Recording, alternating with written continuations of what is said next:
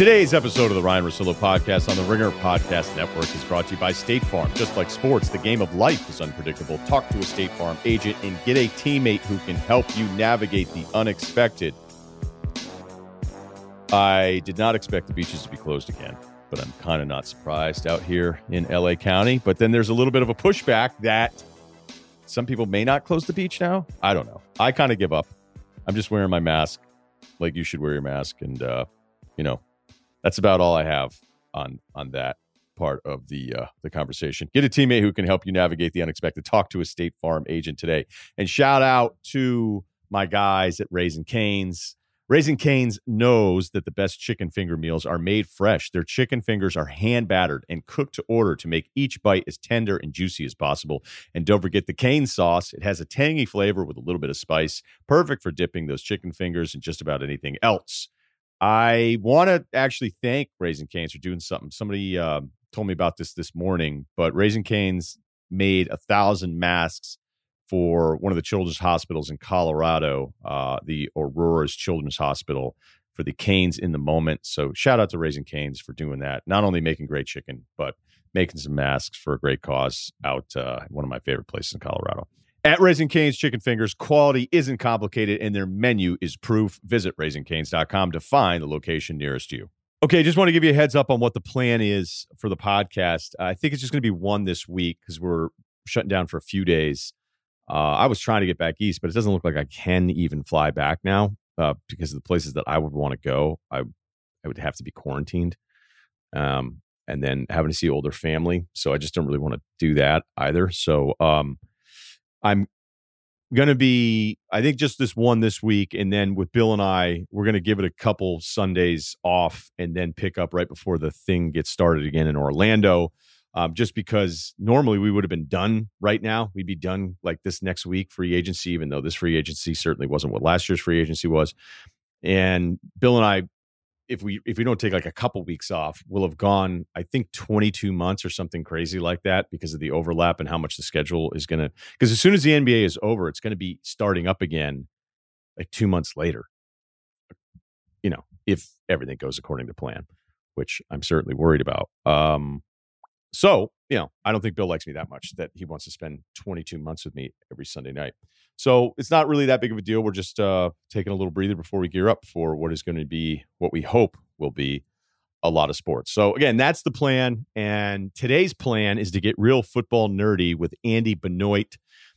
He has done a bunch of stuff with us in the past. He's just been hammering away at the video during this downtime, and he has really a ton of cool things, but we're going to start talking some Cam Newton with him. But more importantly, this exercise that he did, he spent hours and hours on this project where he watched every interceptable football of the 2019 season. So not just every interception, every interceptable football. So that means he probably watched every throw by every quarterback and watched them multiple times. So he's come up with some great numbers off of that. So let's just talk some football with Andy Benoit. Okay, Andy Benoit, who has joined us a bunch of times in the past, talking football, NFL analyst. If you saw the note that he sent me, you would be just impressed with that, but he's going to impress you even more because we're going to talk Cam to the Pats. We're going to talk quarterbacks in general and some evolving things that he's noticing in his film breakdown of the NFL. And an unbelievable exercise at the very end having to do with interceptions, which he said he didn't. I could tell he was like, "This might be too nerdy for you," and I was like, "No, this is amazing." So we'll get to that at the very end. Okay, so Cam Newton on the Patriots is what at this stage of his career? He's in a great opportunity for sure. I thought, Ryan, I was saying on the record months ago and recently as weeks ago, I would have been shocked if Bill Belichick signed Cam Newton, because I think in his heart of hearts, Belichick and that staff, they understand, they believe that if you run our offense the way it's designed, we're going to win more games than we lose, a lot more games than we lose. We can out-coach and out-execute the opponent just based on the way we approach the game. So we want a known entity at quarterback. We don't need a playmaker. We need someone that'll get the ball out quickly and on schedule and exactly how we tell them. And stylistically, that's never been Newton's style of play. He is more of a playmaker. He's more of a vertical thrower than underneath thrower. So he doesn't fit New England's passing game, which is why I thought, okay, I believe the Patriots, they want Brian Hoyer. They're fine with Stidham. I think they'll do that.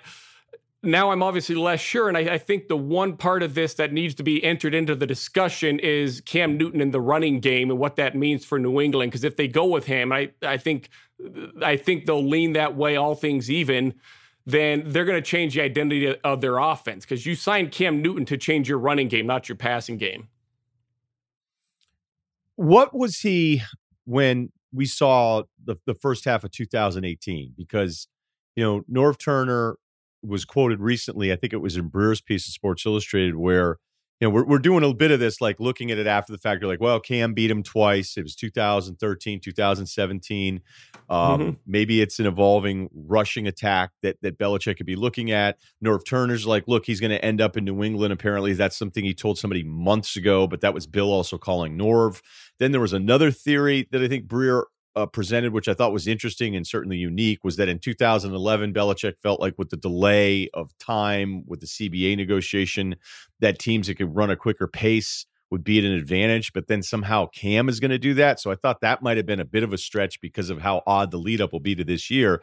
But I think the biggest Cam fans point to that first half of 2018 where they felt like he was really hitting a stride and commanding an offense a way we hadn't really seen from him before. And sure, and I think that's fair. Cam Newton on his best days looks as good as almost any quarterback in the NFL. And that's the right timeline too, right? I just want to double check with you. Yeah, I mean, I'd have to go back and get nerdy about it and look at my film notes and say, oh, no, it's actually week 6, week 7, Ryan. But yeah, the general point, yes, he looked good in 2018. Right. He's had the injuries. Now we don't know what he is. What you touched on there, that 2011 shortened offseason, I think there's something to that. In this case, it's going to be very different as the results. So I think Bill Belichick's looking around and saying, okay, last year the 49ers went to the Super Bowl. They're a run-based offense. They had the most exotic run game in the NFL, and they had a pass game that derived strictly from the run game. That's a run-based team in San Francisco. The Ravens were the best team in the AFC for almost all of the season. Obviously, they had the best run game actually in history, statistically. Tennessee went to the championship behind the league's leading rusher, Derrick Henry. They have a great outside zone, smash mouth run game. It's a passing league right now, and the teams that are winning are the teams that have these expanded, well-honed running games because defenses are not attuned to playing the run like they used to be. They're now pass defenses. So I think he sees a market opportunity, almost like a market weakness where, okay, the defenses are behind right now with the offenses and against the run. There's been no off season, so we can assume that defenses, what they were last year, are likely to be similar or very similar to what they are this year. We don't have a great QB. We don't have very good wide receivers. Let's just run the ball and do something schematically that defenses don't see very often right now. Yeah, I think the simplest answer is he cost $1 million. Yeah, well, yeah, but yeah, there's that too. He's a good bargain, and we've seen Belichick get great bargains before, and it's worked out really well. He does 1-year rentals, even with players that are high achievers. And I think that's also interesting, Ryan, because if you had said, doesn't it feel like the conversation the last few weeks has been, I mean, I heard Newton's like a top 10 MVP candidate now by the odds or whatever. When was the last time a quarterback was signed at the end of June after being left untouched on the market for several months, and he signed for basically bottom feeder starter money at most, or maybe very high-end backup money, and all of a sudden we're rejoicing and he's an MVP candidate, and here come the Patriots again. It just seems like there's a lot of enthusiasm around a guy that there was no enthusiasm for a few weeks ago, but I kind of understand it too a little bit because I think they can maybe catch lightning in a bottle with the run game here. Yeah, the Patriots get the benefit of the doubt on the acquisition, so that's part of it. We already get that. But yeah, I think I'm hesitant for two reasons, in that he has been injured a bunch of different ways, okay? And I feel like there's been a split on Cam in the media, in that there have been some that have been really protective. And I wouldn't even say I'm critical. I just would say, I don't understand, and I've said this about a lot of quarterbacks, I don't understand why, like a decade's worth of evidence, we still pretend there's some other version of the guy. Like we've got 10 years, he's going to miss some throws, okay? Yeah. It's for Belichick, who, as you said, timing, accuracy, he started learning really, basically, I felt like a lot of his route combinations were having Brady, but also understanding the rules and what they could get away with. Where it's like, if we have these smaller guys on these quick kind of pivot routes, like our timing is just going to be down and we're going to keep moving the chains that way. And that's the best way to approach this. And we don't have to spend a ton of money on these outside guys because we're not really throwing the ball there. And so then to say, okay, Cam is going to be able to do that. Like, and again, Belichick has adapted this thing so many different times that clearly he's going to adapt. But that may be getting into your point with some hybrid running thing. But as I look at that, I look at Cam and go, like many dual threat quarterbacks, there's a correction. And I've always talked about this. You know, the first 2 years for Cam, 700 yards from the ground, 14 touchdowns. The second year, 741, 8 touchdowns. He'd actually had a pretty good, I mean, if you're still 8 years in running for almost 500 yards in a shorter season, that's still pretty good for a dual threat guy. But almost every single quarterback that was a dual threat guy, there's the correction on it. I mean, I can just go through them. RG3, his first year, he ran for 850. He ran it 120 times on the ground for 815.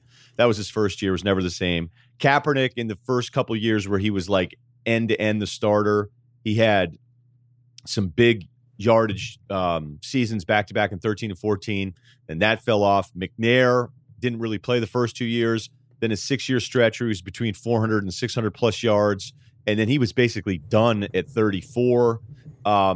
Steve Young somehow kept it going. Vic had been, really an outlier. I think Elway's always been a bit overrated because of the accumulation of the stats, but he was almost only just 200 yards on the ground. McNabb's first 6 years were good, off a cliff. Cunningham was basically done at 31. Mm-hmm. So as I build up all the evidence, it's asking a lot of anybody, especially with the injuries, to now run some kind of hybrid dual threat thing. Or maybe Belichick goes, look, I only paid him for a year, so I don't really care anyway. Yeah, that's possible. And I think you make great points because Cam Newton's good enough to be an NFL starting quarterback. That's not absolutely. I mean, he's probably a top half starting QB. Yeah.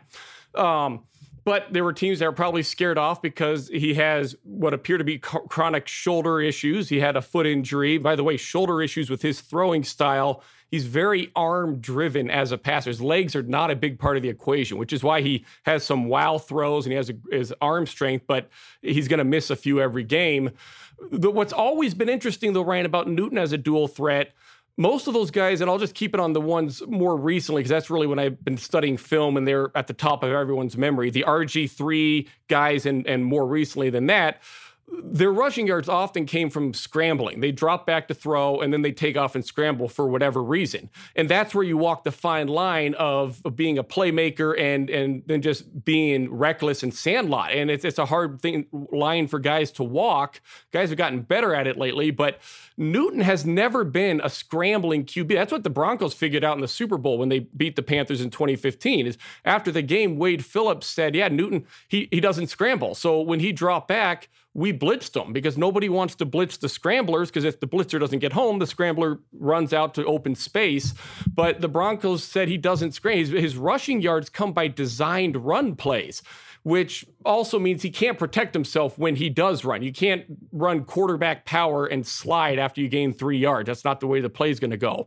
So he's a different style of running QB. It's almost like there's two versions of Newton. There's the passer, drops back, he stays in the pocket, he's his own entity there. And then there's the runner who's like a really uniquely gifted running back. And there's not a lot of overlap with those. And the question is, does Belichick believe maybe there could be overlap? Or does Belichick just tell Newton, hey, you could scramble. Obviously, you've been coached not to. Why the hell not? Why wouldn't you? You're a better runner than everybody. Go ahead and scramble. And Belichick would be knowing he's got this guy for probably 1 year anyway. Yeah, and I don't think this is necessarily – it just didn't make a ton of sense that they were just going to roll right in with Stidham. I don't think I saw enough from Stidham at Auburn, but the Stidham we saw at Auburn, it might not have been the right fit. And I don't know what we would have seen for, I don't care about his Baylor stats. Everybody puts up Baylor stats. And it wasn't anti-Stidham. I was surprised. If anybody deserves the benefit of the doubt, it's Belichick. But there have been plenty of quarterbacks that didn't play a ton under Belichick in his run that we would hear these great things about. Like the idea that Ryan Mallett was this hot commodity who hadn't played. Be like, oh, man, Mallett. Yeah, I watched him in college. No. It's a no. I don't care what he's doing in the preseason or in the practices. And maybe Stidham is going to be good, but it seemed like a reach to just be able to say we're just going to go into next year because I never ever believed that Belichick. I don't think many football guys would ever tank to begin with, and certainly wouldn't be Bill. not a year after Brady's gone. No, I don't think so either. And by the way, the team that everybody accused of tanking last year, Miami, went a 5-11 and they were about a 500 team in the second half of the season. I mean, I think that tanking thing gets blown out of proportion in the NFL. It's not the same sport as the NBA. What really makes it all interesting, though, to me, Ryan, is that, all right, they said they like Stidham. We have this offseason. He's not practicing. So what happened between March, mid to late March, when they decided at first we're not signing Newton now? What happened between then and now with Stidham that made them decide they do want to sign Cam Newton? And maybe they knew all along. And as you said, Albert was reporting, Newton had been talking to the Patriots for several months. But I'd also heard the Patriots got a little bit caught off guard when Tom Brady decided to move on. That they'd been talking to him too, and then it didn't go the way they thought, and all of a sudden they've lost Tom Brady, and they didn't realize it was going to happen. I find it hard to believe that they would toy around at the quarterback position and say, hey, we want Cam Newton, who's very different than Stidham, so you want Newton for a reason, to say you want him and then kind of just hold on and we'll wait and see and get him out. It just doesn't make sense. But I don't see how Stidham could have lost a job in the last few months, because it's not like he's practicing and throwing interceptions and they haven't seen him. I wonder if it has to do with Cam's asking price, because if I'm Cam, I probably was asking for a lot more than $1 million. Yeah. And I don't know how the incentives play out. So it could have been his asking price. But if there's one lesson from some of these quarterbacks, like Andy Dalton 1 year, Jameis, there wasn't as much of a market for him.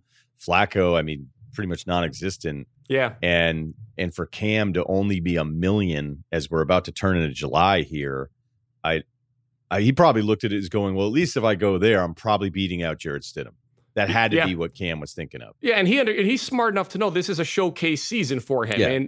And Belichick, normally, Ryan, I'd say, well, I don't think you mess around at quarterback, though. I don't think you try to get a bargain at that position. Belichick, I would say, is different, though, because he negotiated with Brady hard for a lot of years, and I've heard that Brady maybe got tired of that towards the end, and that contributed. Yeah, that's fair to say. Yes. Yeah. And so if he's willing to negotiate with the greatest quarterback of all time, he's willing to negotiate hard with anyone. And that's what the Patriots do. They find the efficiency of the dollars they spend. You mentioned those wide receivers and how they're inside guys and run after catch guys. That's exactly what they are. Those guys are cheaper than the big 6'5" Julio Jones type that line up outside and win one-on-one on the perimeter. So they get cheaper receivers and build a system around them. They don't pay defensive ends. They pay defensive tackles. Tackles are 15% cheaper than defensive ends. So this is consistent with what New England does financially. They do find these values, and I don't know if there's another team that would do that at the quarterback position like this without having a guy on a rookie deal, of course. Was there anything else that you wanted to talk about off of this and kind of how it transitions into something else that's going on for the other mobile quarterbacks? Because when I run through that little history lesson on the guys that fall off, there are so many dual threat guys now that, I don't know if dual threat's always the perfect way to explain it, but yeah, like I think Lamar might be in a different category than anything we've ever seen, maybe other than Vic. This very well could be the norm now, though. So it may not be that everybody's going to hold up magically, but it may be that instead of shying away from it, well, look, this has already evolved, so this isn't even really a good question. So I know that you had more on kind of how the dual threat guys are just becoming a focal point of offenses instead of this addition. Well, yes, because I think what's really interesting about this generation of dual threat QBs and the ones that stand out are obviously Lamar Jackson, Deshaun Watson, and Dak Prescott. And Watson and Prescott are going to be up for contracts soon. So we're going to hear about them every week for the next several months at least, and probably a couple years. But what stands out with those younger QBs is they're willing to still be passers first. The risk with a mobile quarterback is what happens when that QB abandons the play design too quickly. He flees the pocket. He creates pressure for himself by breaking himself down in the pocket. What do you do then? And most systems are not set up to deal with that. The Seahawks have done a tremendous job of catering their system to accommodate Russell Wilson with some of that, because Wilson is so uniquely gifted. And Wilson's also matured and has become a better pocket player over the years. So it can work, but the examples are few and far between. When you watch Lamar Jackson on film, and you're right, his mobility is different than all these other guys. He is the fastest guy since Michael Vick, and that means something. But even with that, he's a patient pocket player. He does not break down passing plays just to get scrambling yards a whole lot. He'll do it quicker than a normal QB, because why wouldn't he? He's faster than everybody, but that guy's a good passing quarterback too. He's not just a running QB. And then Watson as well, I think, shows a lot of encouraging signs there. Where Watson needs to get a little better, he is great in the pocket when he has one read, a defined read, especially if it's deep downfield. When he has multiple reads, his pocket mobility becomes a little inconsistent. So moving within the pocket while reading through the progressions, he needs to become, we're talking just his mobility. He makes his reads fine, but the mechanics and his mobility there in the pocket, that needs work. But I mean, that's a really detailed thing to be talking about. That's a good pocket passing guy, or at least a good foundation as well. We have not seen this before with so many good, talented mobile QBs who can also beat you from the pocket. We haven't talked in a while then, so I will always like checking in with you, because every now and then you give me somebody that we haven't thought about. But who do you believe is the best defensive player in the NFL today? I think it's Aaron Donald. And the other argument would be Stephon Gilmore, for the reason that he's truly a playmaking man-to-man cornerback, and that's an unusual combination. Man-to-man usually means play stopping. You're breaking up the ball. You're not getting interceptions. Gilmore travels with number ones. He makes plays on the ball. New England builds their whole defense around it. I do think Donald's a little more dynamic, and obviously the Rams defense is built around Donald. And what's interesting, Ryan, and I think teams around the NFL are starting to notice this, defensive tackles, not only are they 15% cheaper, and he's a bad example because he sets a new bar in the market. Without Donald, D tackles are probably 20% cheaper than defensive ends, but I think it's harder to combat a dynamic and dominant defensive tackle than it is a defensive end. With the defensive end, you can slide your protection completely to him. You can chip him. You can keep tight ends in the block. You can roll the pocket. With defensive tackles, you don't have quite as many options available. Plus, your guards are worse athletes than your tackles, and defenses now line up in ways where it's one-on-one blocking for everyone. They put 5 defensive linemen up front. Everybody blocks the guy in front of them on the offensive side, and D tackles are more destructive inside with a shorter path to the quarterback. So Donald, because he's the best player defensively, but also because I think he plays one of the most undervalued positions in the NFL. Are we pretty much done with trying to figure out 3-4 and 4-3 base stuff? Yeah, that stuff gets way overblown, and it has been for a while, considering like 70% of these teams line up in nickel anyway. Yep. As their base. I don't know if it's 70 or if it's 80 for some other teams, and depending. But I just remember being younger and obsessing over like, if they have the right linebackers, 3-4 is way better to stop the run. Yeah. And it's like I don't think anybody really brings it up anymore. But it seems absolutely dead with the alignment. The only team that truly plays 3-4 defense, snap in and snap out, and even they're not probably as pure as what we would have seen 20 years ago, is the Patriots. And the Lions, I guess you could say as well, they're built like the Patriots.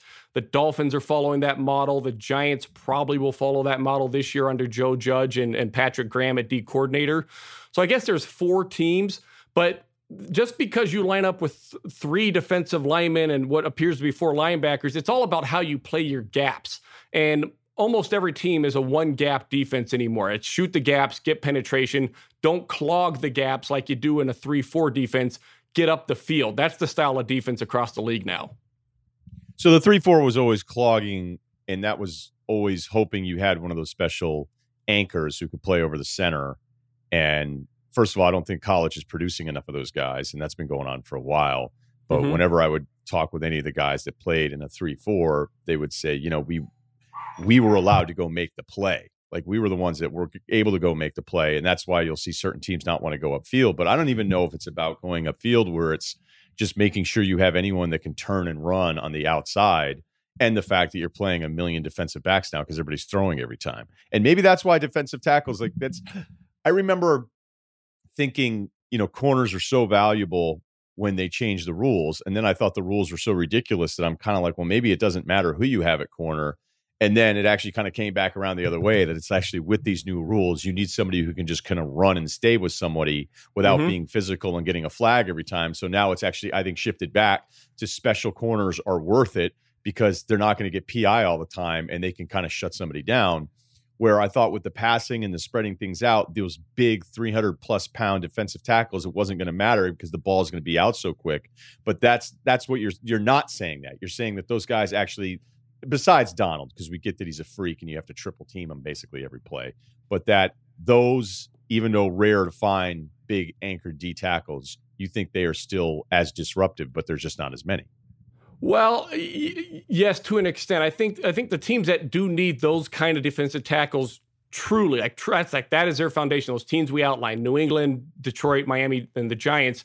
You could argue like a Lawrence Guy for the Patriots is as valuable in their scheme as a insert low-level Pro Bowl 4-3 defensive tackle. But really what I'm more getting at when you talk about the Aaron Donalds of the world are these defensive tackles that penetrate, the Fletcher Cox type of guys. Akeem Hicks for the Bears, he's a monster and can probably be great in a 3-4, but he gets penetration. Guys that get in the backfield from the defensive tackle position. And really, when we're talking about all this stuff, you're pretty much talking about the pass rush, because as you're saying, it's a nickel pass. So not just the 3-4 alignment. Right. So I get what you're saying now. Right. Both interior guys. Yeah. Right.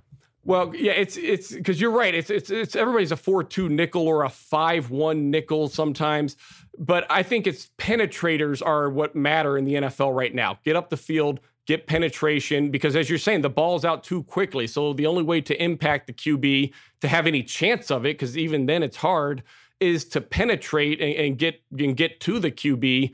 So whatever scheme you do it out of, it's not irrelevant, but it's very ancillary. You got to have guys that can penetrate. And those man corners you mentioned, they go hand in hand with this, because that quicker passing game demands man-to-man corners. If the ball's out quickly, it's a 5-yard throw. You don't want to be in zone playing 7 yards off. And a reminder, we're going to do this crazy interception project with Andy here at the end. But first, Whoop is a fitness wearable that I've been using for the last few months to track my training, sleep, and recovery, and it's been awesome. The key to Whoop is that you wear it all day long and never miss a beat. They have a really smart charging system when their battery pack slides right on top of the strap, so you never have to take it off to charge. It's actually so easy. It charges really quick, and it gives you the heads up. It doesn't just go dead on you, so you really... It does a good job of keeping you on top of charging it. All right. So you never have to take it off to charge. You won't ever have to worry about losing a night of sleep or missing a workout. Whoop has been all over the news lately after the PGA Tour procured 1,000 straps for its golfers, caddies, and staff to help everyone at tournaments stay safe throughout this pandemic. Whoop has been using respiratory rate to help members detect potential signs of illness before other symptoms develop. With Whoop, you receive workout goals from its strain coach that pairs your recovery to a certain strain level. If your body is recovering, you're going to want to take a rest day. If you're ready to go, it's going to recommend you push it. Stop overtraining and start catering your workouts to your body's recovery. It's also the gold standard for sleep tracking. You can track your stages of sleep down to the minute each morning. Check out how much REM or deep sleep you've got from the previous night and actually understand how well you're sleeping, not just how many hours you were in bed for. That's really important, because there'll be some nights where you'll look and go, hey, I got a good night's sleep. And it's like, hey, actually you fell asleep like 2.5 hours after you got into bed. And you're like, oh, bummer. I'm not great today. I need to improve. Whoop custom tailors its sleep recommendations to each member based on their baselines and how active they were during the day. With Whoop, you're really getting a personal trainer on your wrist that helps you learn your body and make smarter lifestyle choices. For my listeners, Whoop is offering 15% off with the code RUSSILLO. That's RUSSILLO at checkout. Go to Whoop. That's WHOOP.com. Enter the code RUSSILLO at checkout to save 15%. Sleep better, recover faster, and train smarter. Optimize your performance with Whoop. As the original light beer, Miller Lite has always been there to bring people together in real life through Miller Time. Miller Time is a moment for people to come together in real life to connect over a few beers. But having Miller Time is tough when you can't be with your people.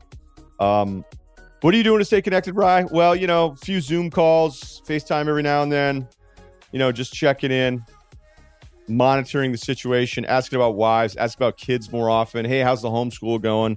Am I interested in the answer? Chances are not high, but it's just nice to ask. Okay. It's just nice to ask, hey, how's he doing? Is he doing good? That's great. Oh, she's hey, you really married up with that one. You know what to say. Miller Lite is the beer that makes Miller Lite possible. Miller Lite is the original light beer that tastes great, is less filling, which means it won't get in the way of enjoying time with your people. And your people, if you're in a Miller Lite, probably somebody that is saving. Maybe, I don't know if they own a boat yet, but they're saving for one. They look at boats. They think about boats. Maybe an ATV. Maybe there's a timeshare in the mix. You know, maybe a lean-to where you park the ATV under it. All sorts of stuff. Miller Lite, the original light beer. While you're home, enjoy a classic available for delivery today. Celebrate responsibly. Miller Brewing Company, Milwaukee, Wisconsin. 96 calories and 3.2 carbs per 12 ounces. Okay, give me the offensive system you would most, like if you were a GM and you're like, hey, I want to run what these guys are running. What system would you want to go with? It would be the Shanahan system. And I bet you, in an honest moment, every team except for maybe the handful that have a super like the Eagles might not, because Carson Wentz they probably view as a super marquee talent.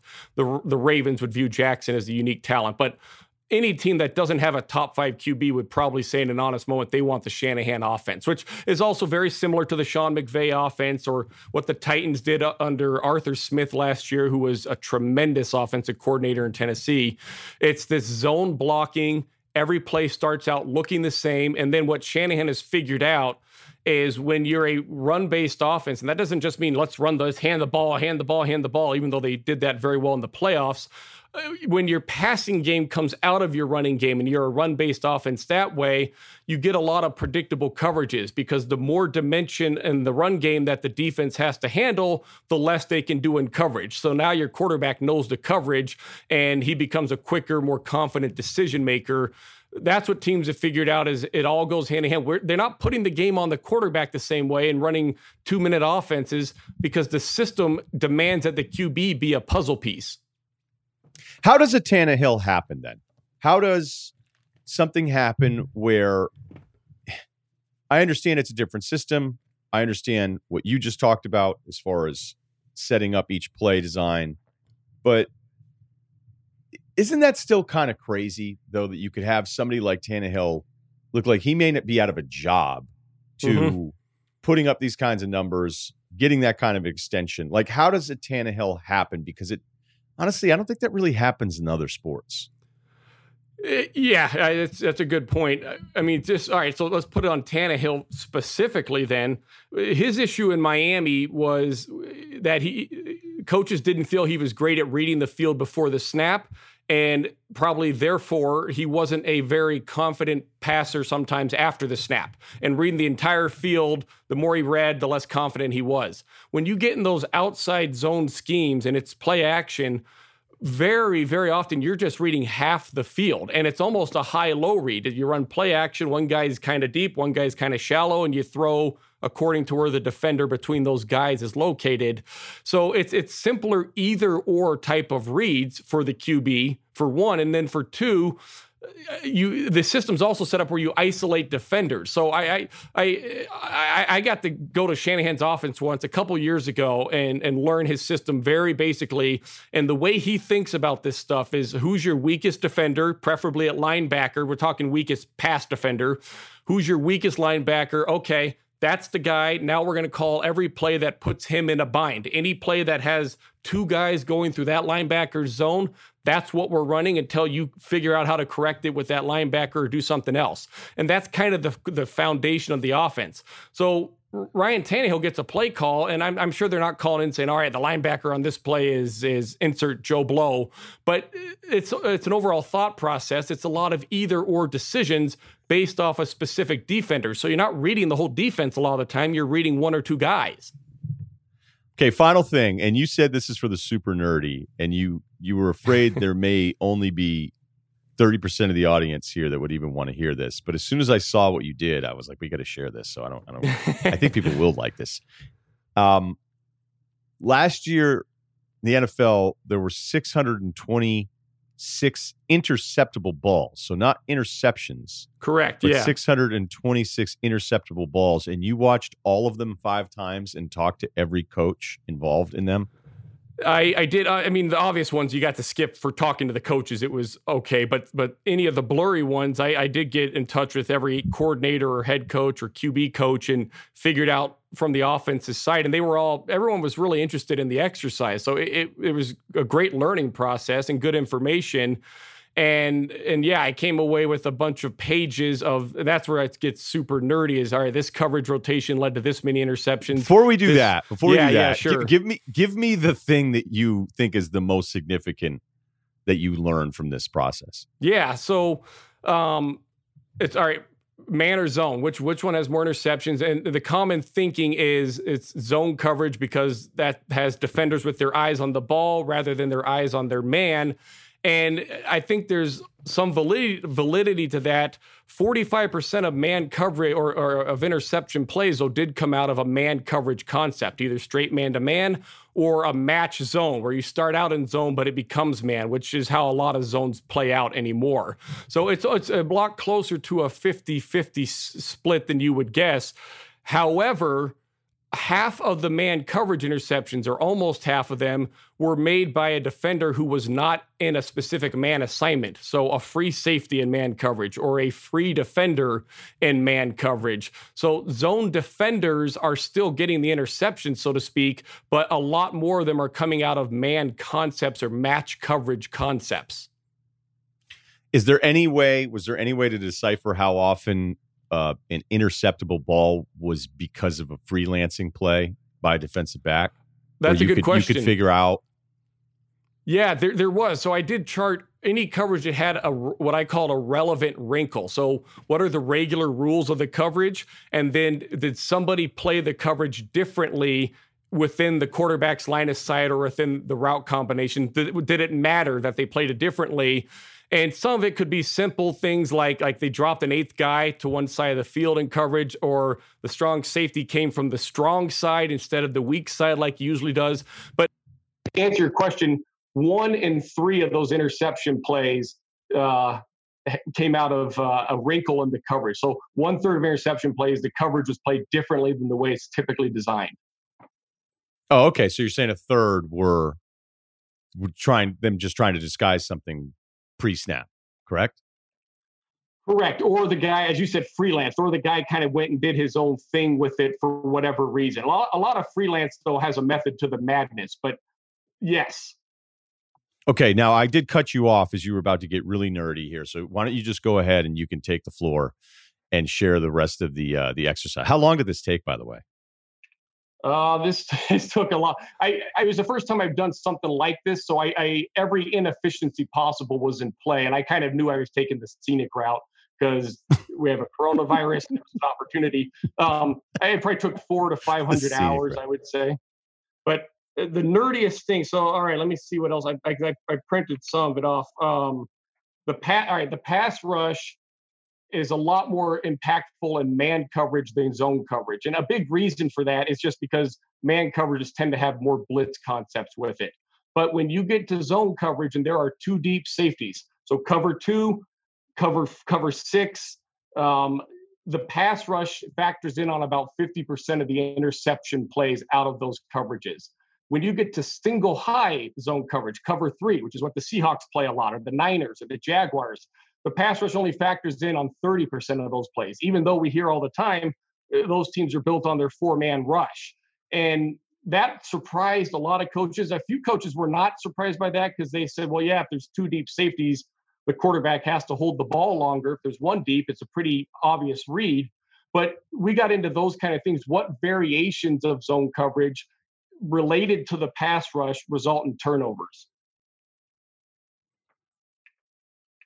That's pretty fascinating. I guess I'm sitting back trying to think like what would the follow-up be, because it's always been a chicken or the egg type of thing. Do you feel stronger about the importance of the back end versus pressure with your, well, I mean, we can always talk about the front 4, but that's like in a best case scenario. Do you feel differently, or do you feel stronger about what's more important to try to slow down some of this passing then?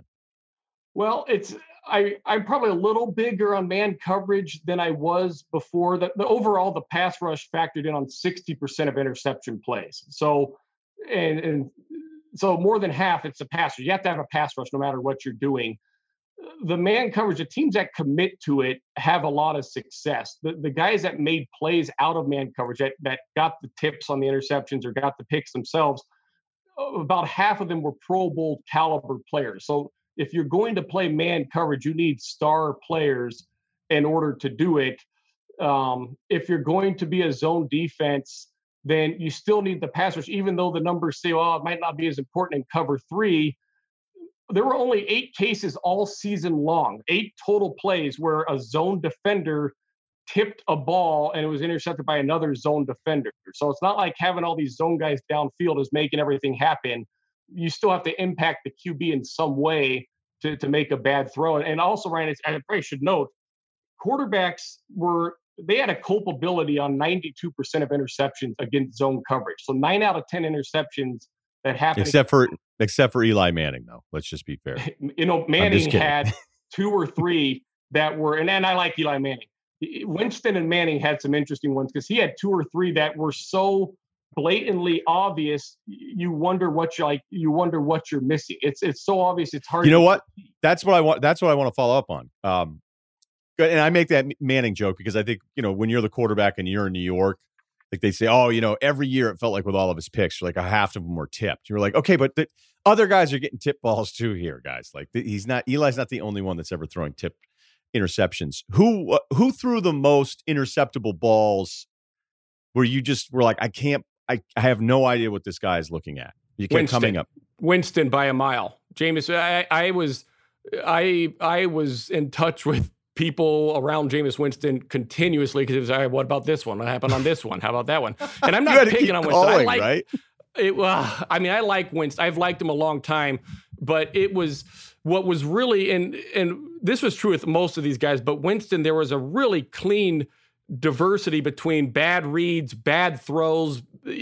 Defense did make some plays. I had Winston at 43 interceptable balls overall, and I think he was culpable or shared responsibility on about 30 of them, I want to say. The next highest guy for interceptable balls was Phillip Rivers at 30. So he was 13 behind Winston. But there were some, Ryan, on those Winston throws where it looked like it had to be some else misread or a defensive wrinkle, and it was just an inaccurate throw. So the throw was so inaccurate, you couldn't even tell it was inaccurate because it had no relevance. I don't mean to pile on Jameis Winston because he does some great things as well, but his turnovers were a major problem last year. Yeah, that was you being really nice. Anybody else on the bad side of it, and then we'll finish up with who was the best. Yeah, Rivers on the bad side of it, and what he and his bad were pretty bad as well. What stood out about Rivers, and this is why the Chargers, I think, let him go. And I'm when I say I think, I'm very confident this is why the Chargers let him go. They don't think his pocket mobility is the same. So when his pocket gets messy, he doesn't move in a messy pocket the same way he used to. He's become more dependent on his offensive line. He's got a good one in Indy now, so maybe he'll bounce back this year. But Rivers had, so I'm looking now, 30 interception plays, culpable on 22 of them. It was mostly all his fault on 19 of them. But on 24 of them, there was a pass rush impact. So 75, 80% or so for Rivers on interception plays. And his were really bad, and he made some poor decisions. Okay, give me somebody who just like almost every time is making the right read. Well, in terms of interceptions, so all right, who would you guess would have the best? Because this guy who did finish number 1 for fewest interception plays, there were 3 that were pretty comfortably down on their own at the bottom of the league. Who would you? I'm not gonna make you guess all 3, but no. I'm gonna say because Mahomes is a little looser this year that he's not one of the 3. Even though, yeah, correct, and he'll probably Mahomes is going to have 5 or 6 every year. That's just the cost of doing business. You can live with his. Give me Brady, Wilson, and I think Lamar had a few throws out there that he probably got away with. So I'll give you 2 or 3 guesses. I'm not going to guess Lamar. Yeah, okay. And you're smart not to. Lamar was very good. Brady was 16th. He was right in the middle of the pack for all of his stuff. Oh, he was. God. He was. And some of his bad ones were bad, too. I did have to look into some of his. and ask around because, he was, but, we're watching everyone's bad plays, so grain of salt. Wilson was in the bottom. Russell Wilson, 31st or second best overall. He had just one interception play against zone coverage. He had 8 all season long. He was at fault on 5 of them. Another guy who was down there with Wilson was Tannehill. We talked about him, but he didn't have the same number of starts as Wilson. Yeah. And then the guy who was best in the league, Lamar, by the way, Lamar went, I think it was week 5 to the end of the season where he had 0 interceptable balls. He just didn't throw them mid-season. He had 2 in the playoffs. He had 3 versus Pittsburgh early on. Lamar Jackson did not have interceptions thrown last year or even chances at it. The guy that was the best was Derek Carr for the Raiders, which gets into the philosophical question of, do you want a conservative QB or do you want a playmaker? Because the Raiders, I'm sure there are times, and it's obvious there are times that they want Carr to be more aggressive than he is, and it drives John Gruden crazy. Yeah, but see, this is Carr's working great for him still. Right, yeah. Because there are stat lines for Carr where if you don't watch, you go, oh, wait. And I'm talking like basic stat lines with Carr. You're like, what's so bad about this? And then I know on some of the next-gen stats, because I'll just dig through those every now and then, and he'll be ranked so poorly in some of those, like yards to the stick or something. And that was kind of the big Alex Smith thing that was a problem. I think it was for San Francisco when he was there, where they kicked 1 million field goals, and how many yards he was throwing on third down to get the conversion. It was like really bad. And I would bring these things up, but whatever. I mean, people ended up really liking Alex Smith because he was such a nice guy. But by the way, the Chiefs had issues and the Redskins had issues with Alex Smith for those reasons too. You're 100% right about Smith. People that argue the Alex Smith part, I don't get. You're like, okay, I got it. You know what I mean? Like, well, I guess everybody wants to be nice now because of the injury was so bad and everybody likes him as a guy so much, and I'm fine with that. But when you lose your job a couple times and there are these third down stats that show you this stuff, and then he actually had Alex Smith had a weird stretch where he actually was connecting on some deep balls where it was almost this outlier for him. It was like, okay, but so back to the original point though is growing up, hey, no interceptions, that's great. You can be so preventative interception wise that you're actually as bad as somebody turning the football over, and I think that's what you have there with Carr. So that's really interesting. I think that's fair. There is no stat, and I don't think there ever will be. There's no stat for balls that should be thrown and are not thrown. And next to turnovers, next to interceptions, that's the thing coaches hate the most, are balls that are not thrown. Or there's no stat, run after catch can maybe capture it, sort of, but not fully. There's really no stat that shows balls that were thrown but could have been thrown more aggressively downfield, or balls that were thrown but were not perfect or conservative throws, so there wasn't a lot of meat left on the bone. Let's put it that way. That's the stuff that only film can show. There's no advanced metrics to capture it.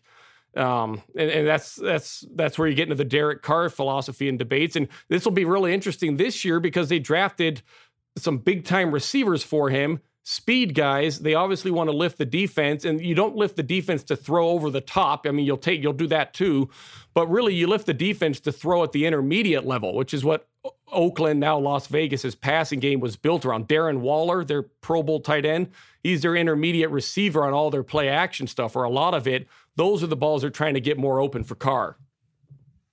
Yeah, and that just adds, again, to Brady's unimpressive run of numbers in 2019. I would think at least at that, on the decision part of it, he would still be higher up because he's so middle of the pack and regressing on so many other numbers. But even that for him is a little surprising. Wilson, to me, is, I don't know. I've run out of great things to say about Wilson, the football player. I have evolved with Russell Wilson, and I think he's evolved as well. He's become, I like him more now than I used to because he's become a better player than he used to be.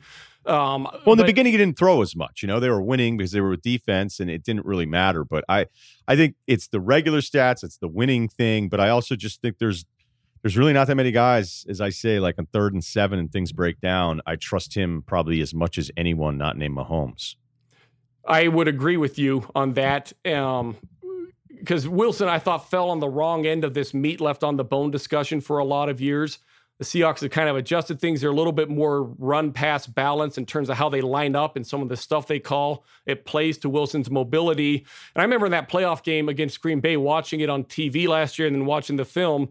You know, in Madden, and this is years ago, in Madden, where the game, there's too much of an advantage to being a mobile QB. So you just drop back, call a deep pass, and then turn on the running QB and run around.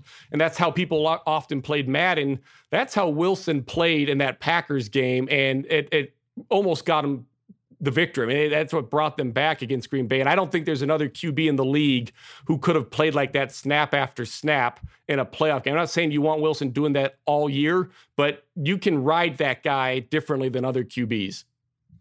He is one of the best when it comes to talking football. He is at Andy_Benoit. That's Benoit. And it was good to catch up with you again, man. Great work on all this stuff.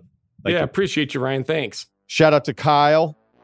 And I think that's pretty much it, Kyle. We will talk again soon.